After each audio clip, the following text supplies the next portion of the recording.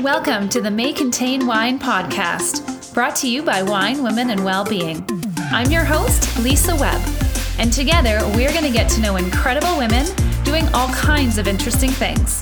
So grab a glass and get ready to be inspired by the amazing women in our global community. Hello, friends. Today I have a very special guest, and I cannot wait to tell you all about her. With me, I have Dr. Jordan Wiggins, who is a naturopath doctor, entrepreneur, women's sexual health disruptor, and author. She is revolutionizing the way we deliver, educate, and talk about sexual health, wellness, and pleasure for women. Jordan is the author of The Pink Canary. She's been a speaker and contributor to publications like Healthline, Cosmopolitan, Marie Claire, HuffPost, and Bustle. Hello, Jordan. Thank you for coming and chatting with me today. How are you? Hi, Lisa. I am great. How are you? Good. Thank you. So I'm just going to dive right in, and I would love for you to share with us your journey on how you got to be where you are and do what you do, because I will tell you, my guidance counselor never said, hey, maybe you should study pleasure for women in their sexuality. Like, that was not even on my radar. I became a Catholic school teacher, so this is so interesting for me.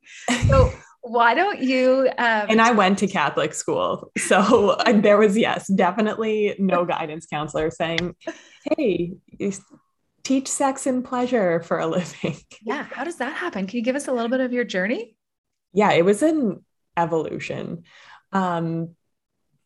Mainly me losing my libido twice in my life and not having any answers.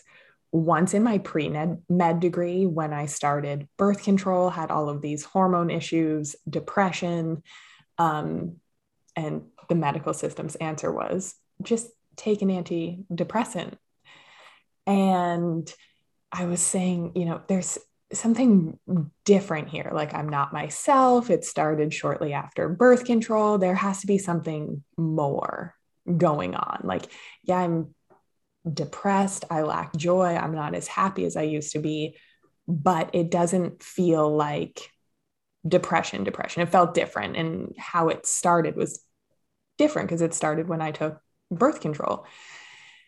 So I started doing my own research, as any pre-med student would do, and was kind of suffering in silence because there is so much shame about sexual health and libido. And especially you're in your early 20s, doctors look at you and say, this is supposed to be your prime. So got off birth control, balanced my hormones, became a naturopathic doctor. And I was like, I cracked the code to libido. And then I opened a women's health clinic and started to realize that there were thousands of women with low libido, like the same issue that I was having, and suffering in silence, not really having any answers, or the recommendations they were being given by their doctors weren't working. Mm-hmm. So I started to realize, oh my goodness, this is a massive problem. Research says that 50% of women will suffer with sexual dysfunction in their lifetime. I personally think that that's underreported, because 90% of the women that come through our clinic have issues with libido, and basically all of the women that I talk to daily. And sexual dysfunction is pain with sex, difficulty getting aroused or staying aroused. So if you're writing emails in your head or doing to-do lists while you're being intimate, that counts. Lacking desire. So the women that I work with will say, I don't care if I ever have sex again, but I want it. I want it because of my partner.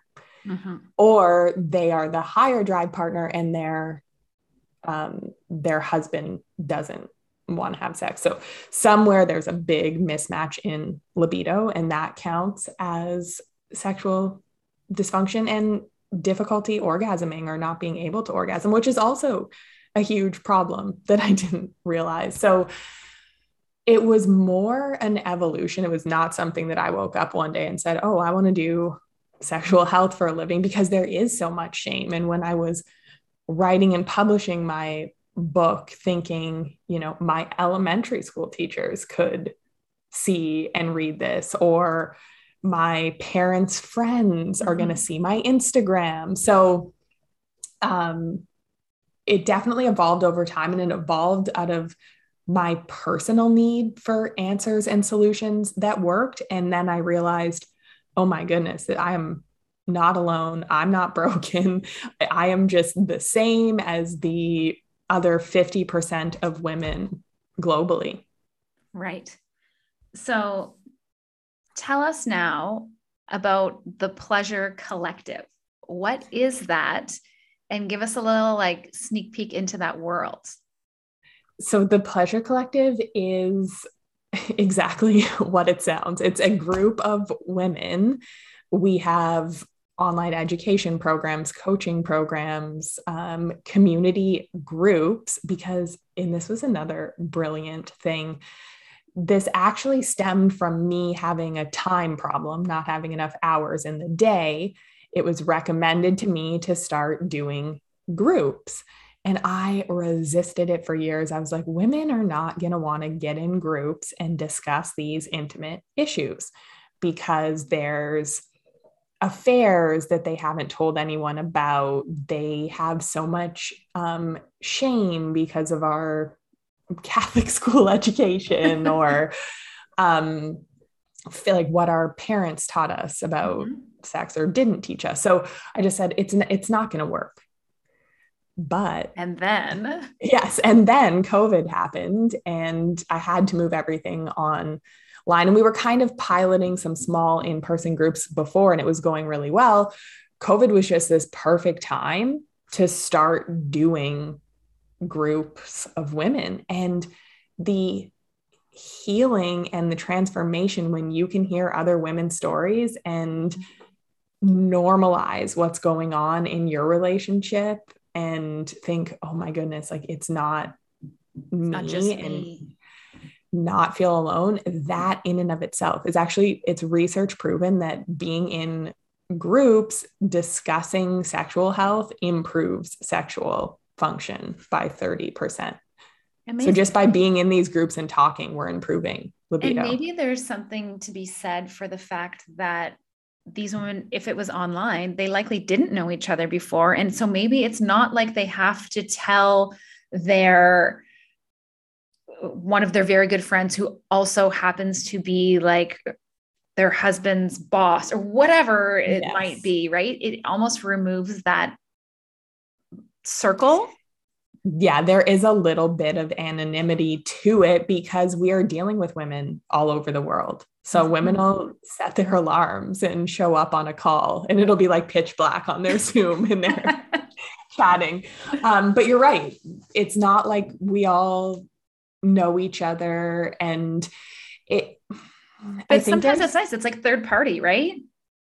Yeah, definitely. And there's just something about the women that are called to want more in this area that it's just so respectful and honest, and everyone can share on a level. And I hear it all the time on calls. I've never said this out loud before, and then you can just see the shoulders drop, and everyone on the call relax and just feel so much lighter. So yeah, we talk about sex. To be vulnerable, and we talk about sex, which is kind of something that, like you said, is frowned upon or considered taboo in some circles, or just something that we haven't normalized.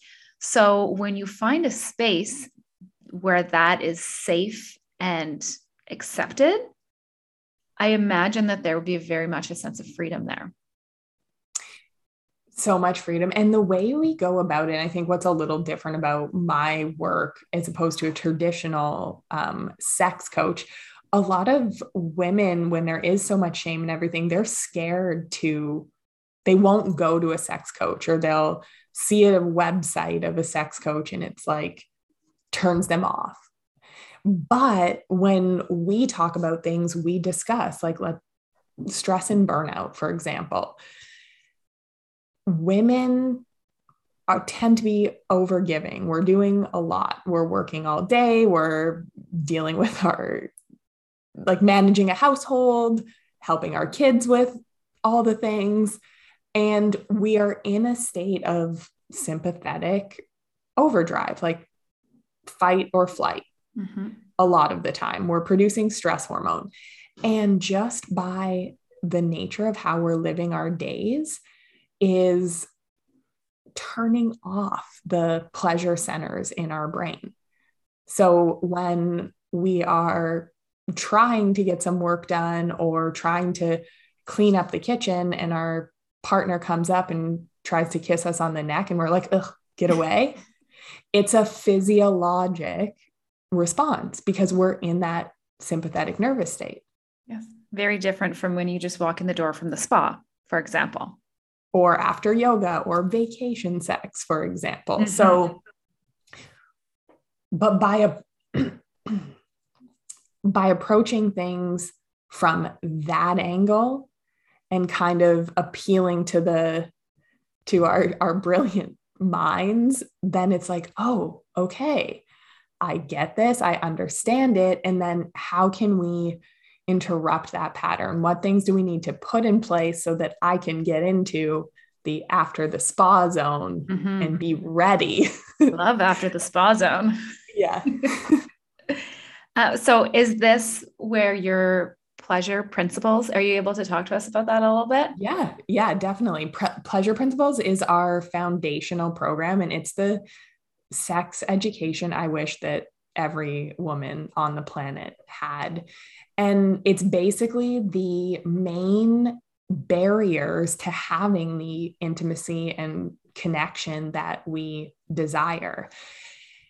And that also evolved over time because once I started realizing, oh my goodness, it's not just me, it's all of these women coming to my clinic. I need to get to the bottom of this. So I realized that there was a pattern in why, and there is no little pink pill, right? It's not, this is a multifactorial problem that needs a multifactorial approach to treating it. It's not just like, oh, here, read some tips on how to give better oral sex. It doesn't work, right? So I realized that our lack of education is huge because we get reproductive sex education, if that. So we get taught how to make a baby, but we don't get taught. Do we need to clap? No, we're good. Cough. Clear your throat. It's all good. I'll just talk amongst myself. What we get taught in school, especially not to bash the system we came from, but we got taught, don't get pregnant, don't have sex, is actually what the sex education that I got was, this is how a baby's made. Don't do that. Like that was that. And now carry on and onward you go. Until you actually have a baby. And for some people, you realize like, whoa, I spent all that time worrying. And it's actually, sometimes it's kind of hard for people to have a baby. So that's a whole nother story. But back to is your throat clear now? We need to have another podcast about that, like the trying not to, and then needing to conceive thing. Right. Isn't that like the irony of all irony, right? I know, burden of birth control falling on women, just so much there. But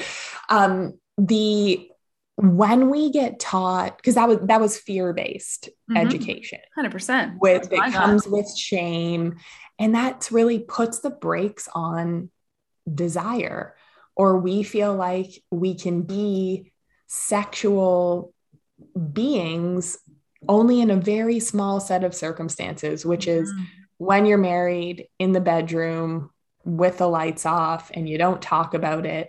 And how well is that working for people? Yeah. But if we get taught pleasure-focused sex education, which is how can we keep that fire burning over the length of a relationship? And we know that libidos will be mismatched from time to time. And where one partner wants more and one partner wants less. Like maybe after having a baby or perimenopause, like what turned you on when you were 20 is not going to turn you on when you're 40, but we're still trying to have sex the same way. So we need that re-education piece, because basically we're having sex like going to a restaurant and ordering the same thing off the menu every single time. And there's all these other things, but we don't even know. We're not even trying. We're not even exploring. And then oftentimes we don't even know what we want. We're so stressed. We're so burnt out. There's so much shame there that we don't even know what we want. I'll ask women, what do you desire? What would make you happy? Like, what would make your heart sing in this moment? And they can't answer, or they just cry. They get so overwhelmed, they cry. As a gender, because I feel like if you ask men that question, they'd be like, I want this, this, and this. And I feel like that answer would probably come fast and confidently. I agree with you. And I agree. I don't think that's the case for most women. I don't think that there's been, you need to be in a position where you're asked that. And if you like to be in a relationship where you are comfortable talking about it, which is also like, if you've been in that relationship and had that conversation for the first time, you're like, oh, whoa, this feels weird to talk about. But if you get past this feels weird to talk about, turns out it's really good on the other side.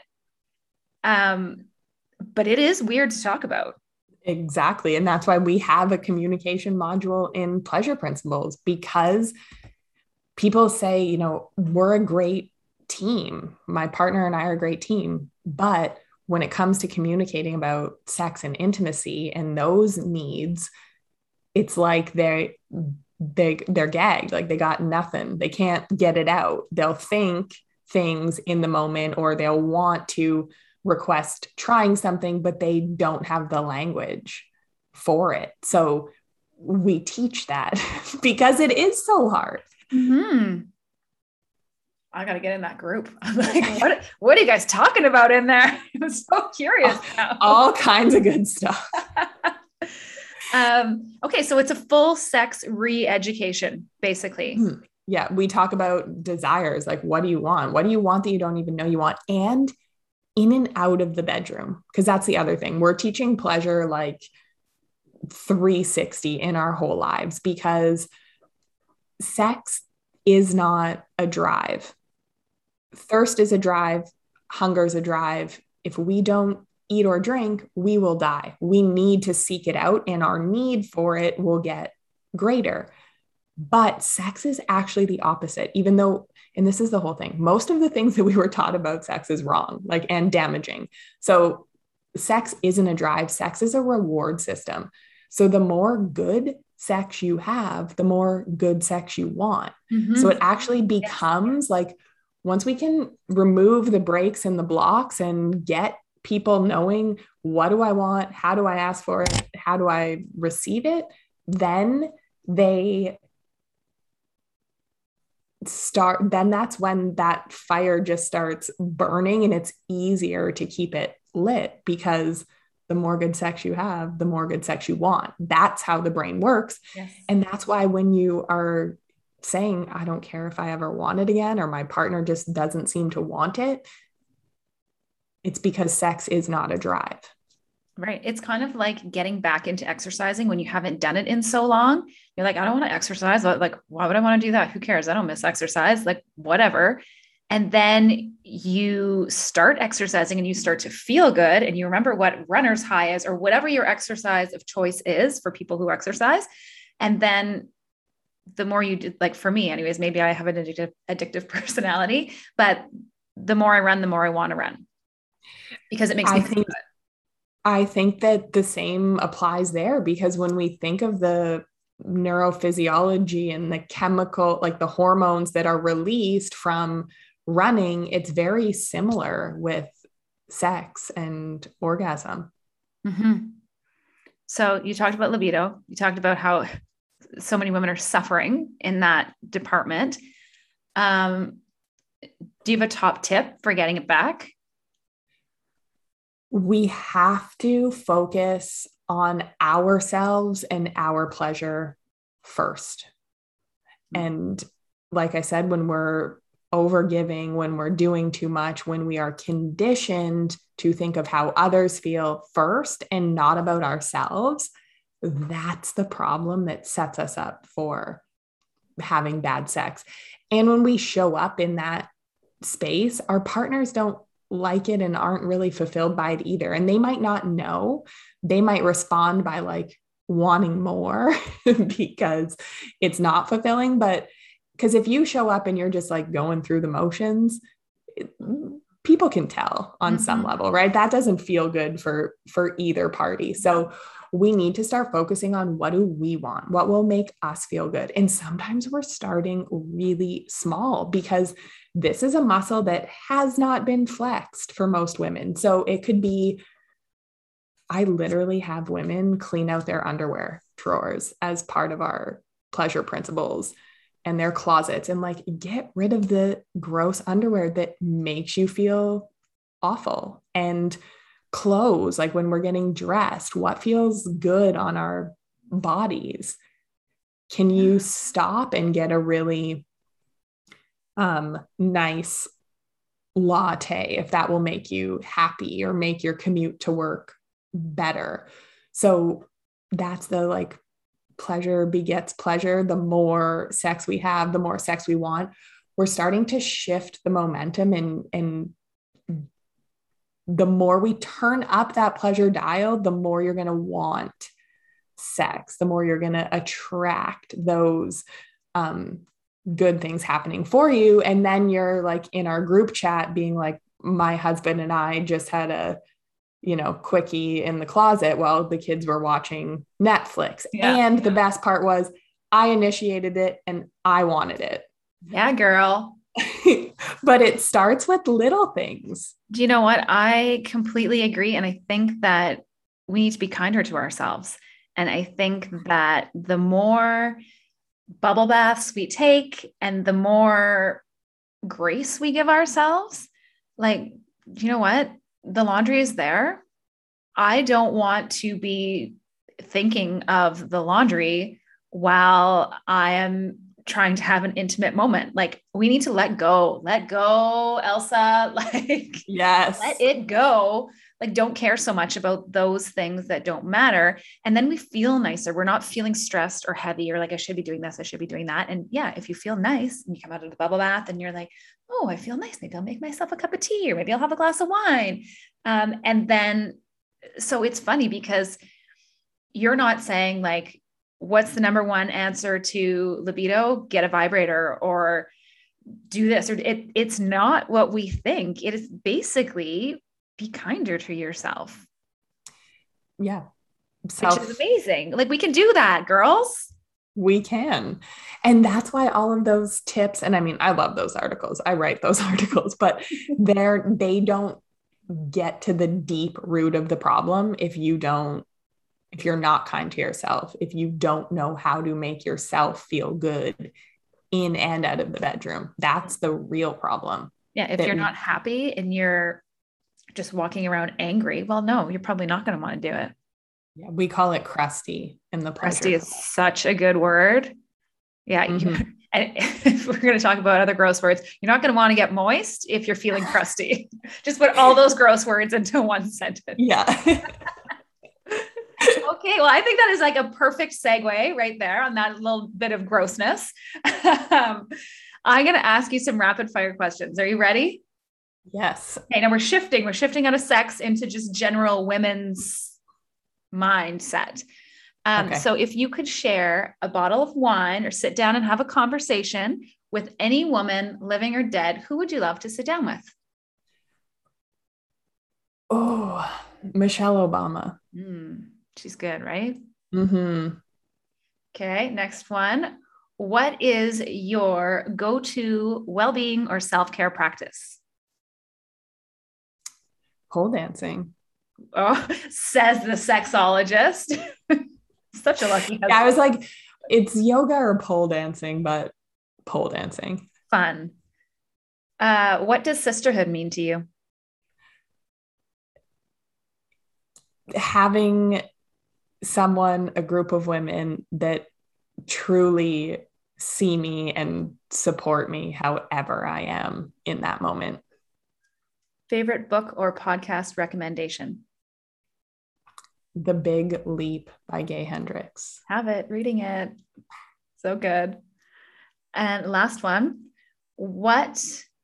actually, the listeners can't see it, but I'm holding it up right now. It's literally right beside me, The Big Leap. What advice would you give to your 16-year-old self?